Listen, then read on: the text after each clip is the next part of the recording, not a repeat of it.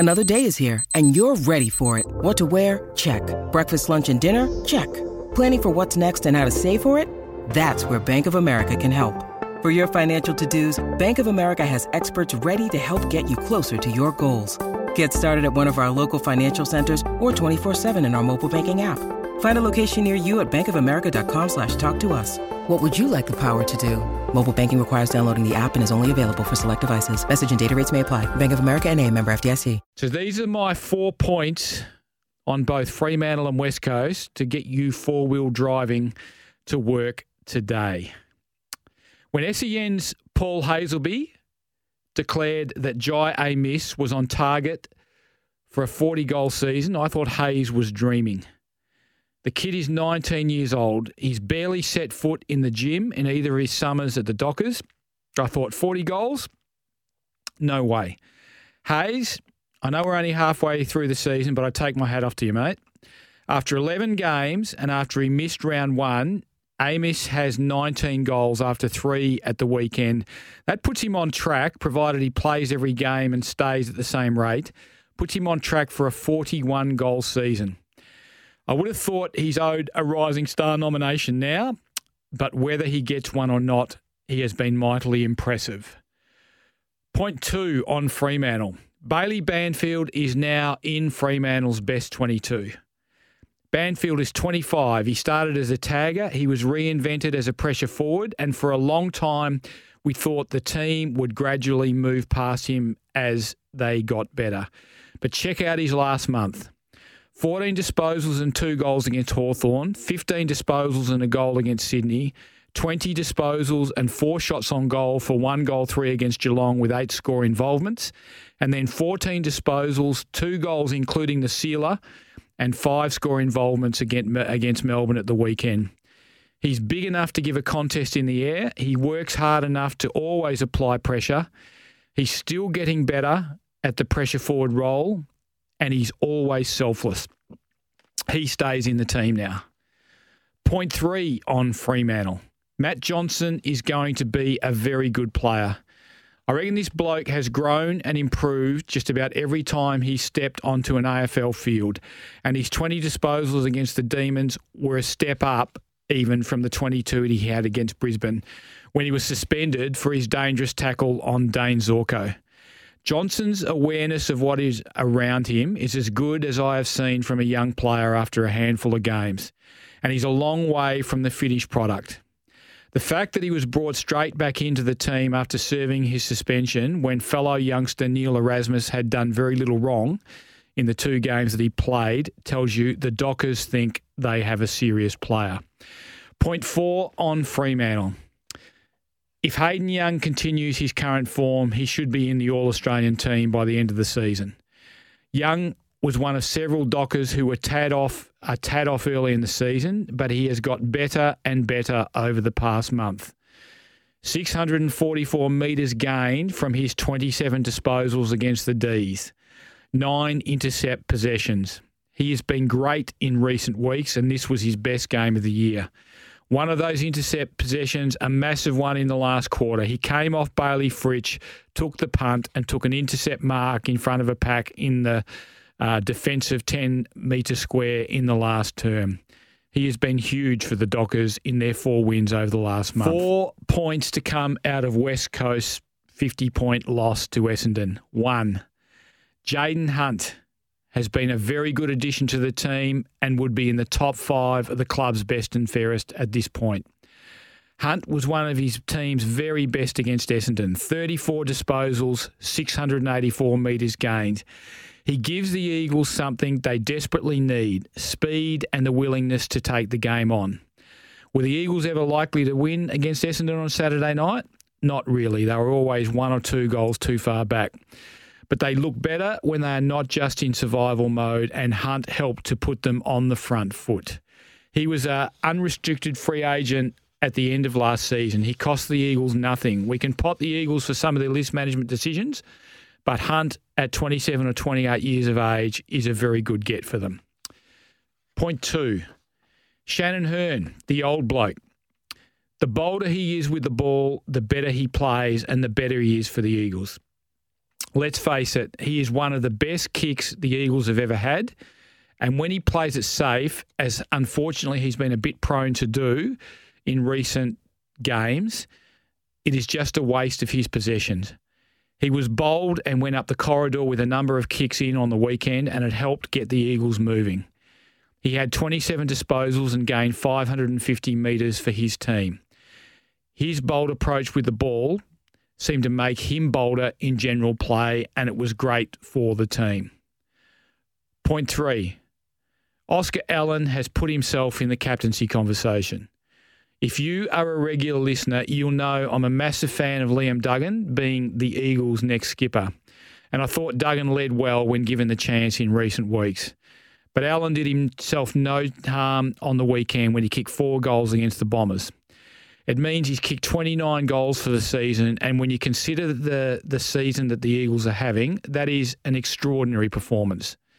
He's a really smart player in how he leads. He marks everything he is in position to mark.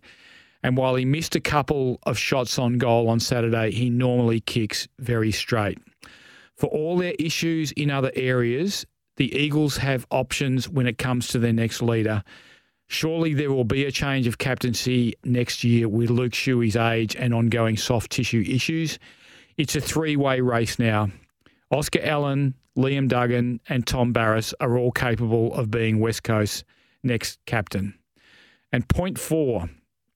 Bailey Williams is now West Coast's most improved player. He had to step into the role of being the lead ruckman from round 1 when Nick Natanui succumbed to Achilles tendon issues. He has played a lone hand in the ruck more often than not with only makeshift support. I reckon he's one of the few Eagles whose game has grown significantly this year. And he had a great duel with Sam Draper from Essendon on Saturday night, and Draper is a serious AFL ruckman. Williams won the hit-outs 33-19 against Draper and Nick Bryan. He had 12 disposals. He took 2 great contested marks. He should have kicked a first-quarter goal after one of those marks, and he shanked the kick. But you can see that Bailey Williams is starting to understand just how athletic he is, and there is a confidence about him now that he didn't have at round 1. This is what happens when you have an injury disaster like the Eagles have had this year. You will find players you didn't realise you had. This was Williams' 37th game. He is 23 years old. He is just coming into his prime as an AFL ruckman. What do you think, folks? You can share your thoughts on my thoughts on the Temper at Bedshed text line. That is on 0487 736 736. You can call us on the open line, 13 12 55. But they are my 4 points for Isuzu Utes, and you can live your own way in the Isuzu D-Max.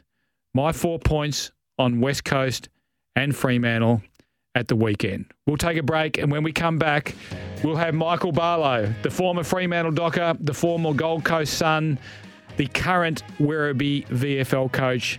We'll get his thoughts on the Dockers at the weekend. We'll get his thoughts on how much better the Eagles were. This is Mornings with Mark Duffield on SEN WA. Hello, everybody, and welcome to the Toolkit Depot studio out here at Optus Stadium in Perth. Looking out the window, I can feel the transition taking place from autumn to winter, unfortunately. And autumn is lovely in Perth. Winter is still winter.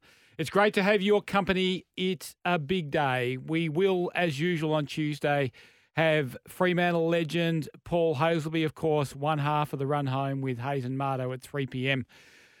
weekdays on SEN. He will dissect Fremantle's great 7-point win over Melbourne at the MCG, their second round 11 win against the D's at the G in as many years. We're going to talk to AFL Life member, West Coast legend, great goal-kicking champion Josh Kennedy about the Eagles' 50-point loss to Essendon. It was better than the 116-point loss against Hawthorn the week before. Yes, absolutely it was, but it's a long way to go before the Eagles can produce a performance that Adam Simpson is going to be able to hang his hat on. What did Josh make of it? We will find out this morning. And we'll also talk to the Eagles' General Manager of Football, Gavin Bell, about the ongoing injury turmoil at the club and West Coast strategy heading into the mid-season rookie draft, which takes place tomorrow. Gavin may have some news for us when we speak to him after our first break. How many picks will the Eagles take? And will he give us a hint as to who they take first? Who should they take first? You can let us know and have your say on the show. You can join in on the Temper at Bedshed text line. That is 0487 736 736. Or you can call us on the open line. That is 13 12 55. But we are brought to you by Isuzu Utes. You can live your own way in the Isuzu D-Max. Let's get started with some Isuzu D-Max four-wheel driving you to work. 4 points about West Coast and Fremantle to start us off. Point one, the Eagles will wait until they get news about Jermaine Jones' surgery on his ankle before they commit to taking a second pick at the mid-season rookie draft. They will definitely take one pick. If I was them, I would be taking two. As I mentioned on Scotty and Goss for breakfast a few minutes ago, if nothing else, the second pick will add durability to a fragile squad. Last week, club chairman Paul Fitzpatrick told us they needed to start planning for the worst outcomes with the returns from injury of their senior players. And for me, that means taking more than one pick.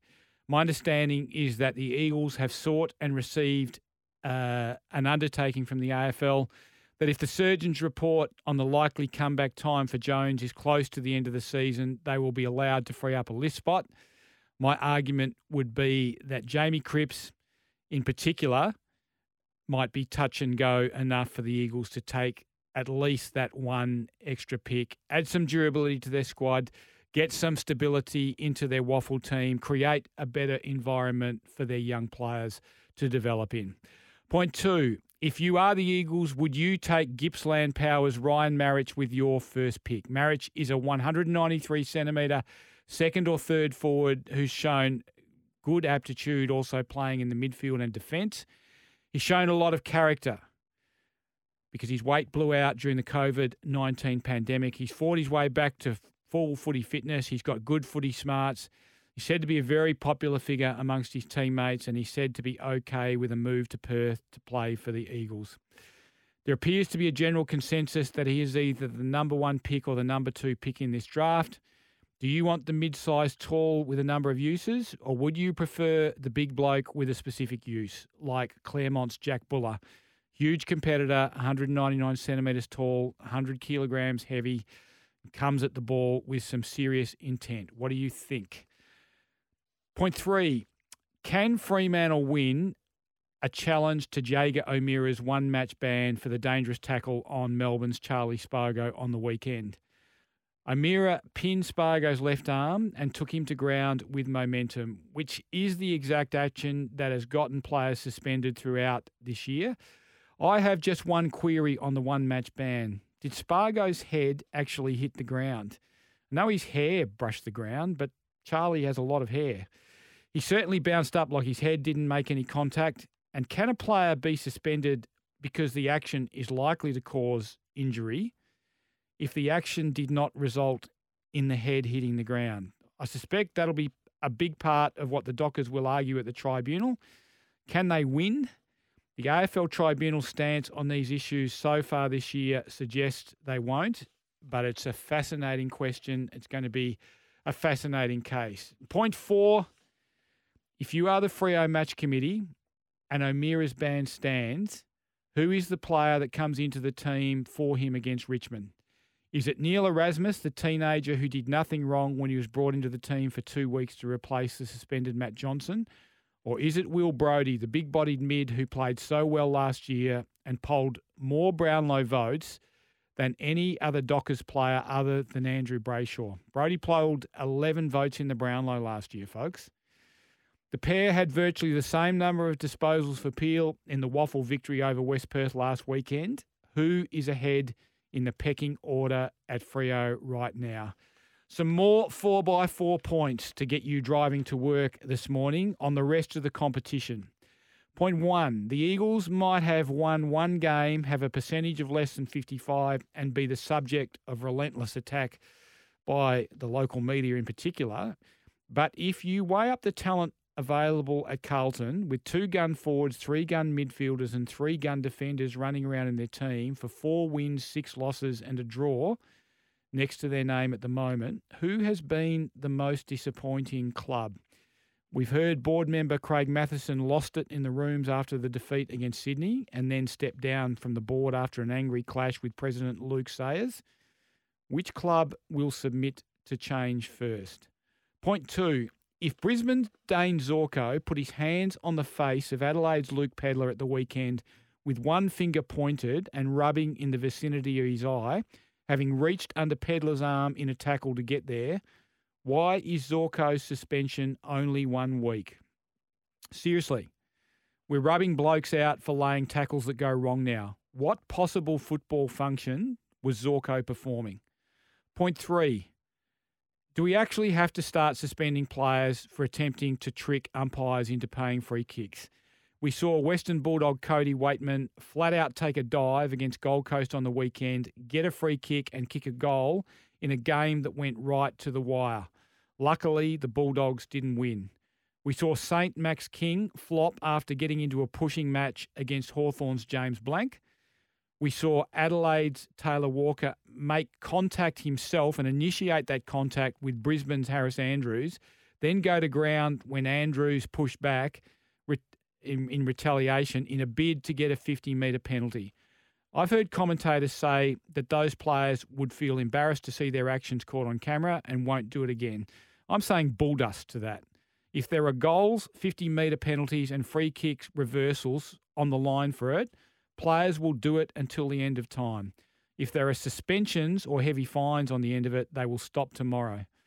Umpires, if they suspect a flop, should tell the player concerned he's going to be investigated, and it should be part of the MRO's review of the game. Punish it and we will stamp it out. And point 4, and finally, will the Gold Coast Suns play finals? And if they don't, is Coach Stuart Dew doomed? Matt Rowell and Noah Anderson are on the verge of superstardom now. Charlie Ballard and Sam Collins are credible intercept defenders. Ben King, Jack Lucosius and Ben Ainsworth give them formidable targets in attack. There are enough tools to get them there, and they are close enough to make a run. The Suns have never finished higher than 12th. Is this the year? What do you think, folks? You can let us know on the Temper at Bedshed text line. That is 0487 736 736. Or you can call us on our open line. That is 13 12 55. We'll take a break. After the break, we'll be back with the General Manager of Football Operations at West Coast, Gavin Bell, to talk about their ongoing injury issues. This is Mornings with Mark Duffield on SEN WA. Live your own way in the powerful Isuzu D-Max. Visit your local Isuzu Ute dealer today. Host Plus has been named Super Rating Super Fund of the Year for 2023. That's a plus. Issued by Host Plus Proprietary Limited. Check the PDS and TMD at hostplus.com.au. Mornings with Mark Duffield.